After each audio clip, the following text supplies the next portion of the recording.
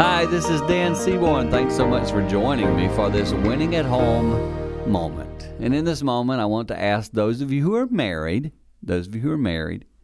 can you have an intimate conversation?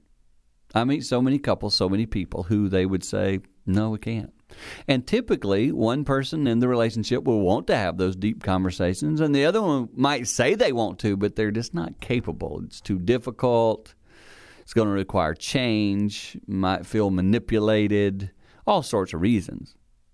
But the winning marriages, the ones that get to the next level, are able to have conversations, not explosions, conversations. I would tell you today, if you can't do that, seek help for that. That's one of the reasons we give guidance like we do at Winning at Home. Our goal is to steer you in a direction to get you deeper, because when you're deeper, you're winning together and then you're winning at home.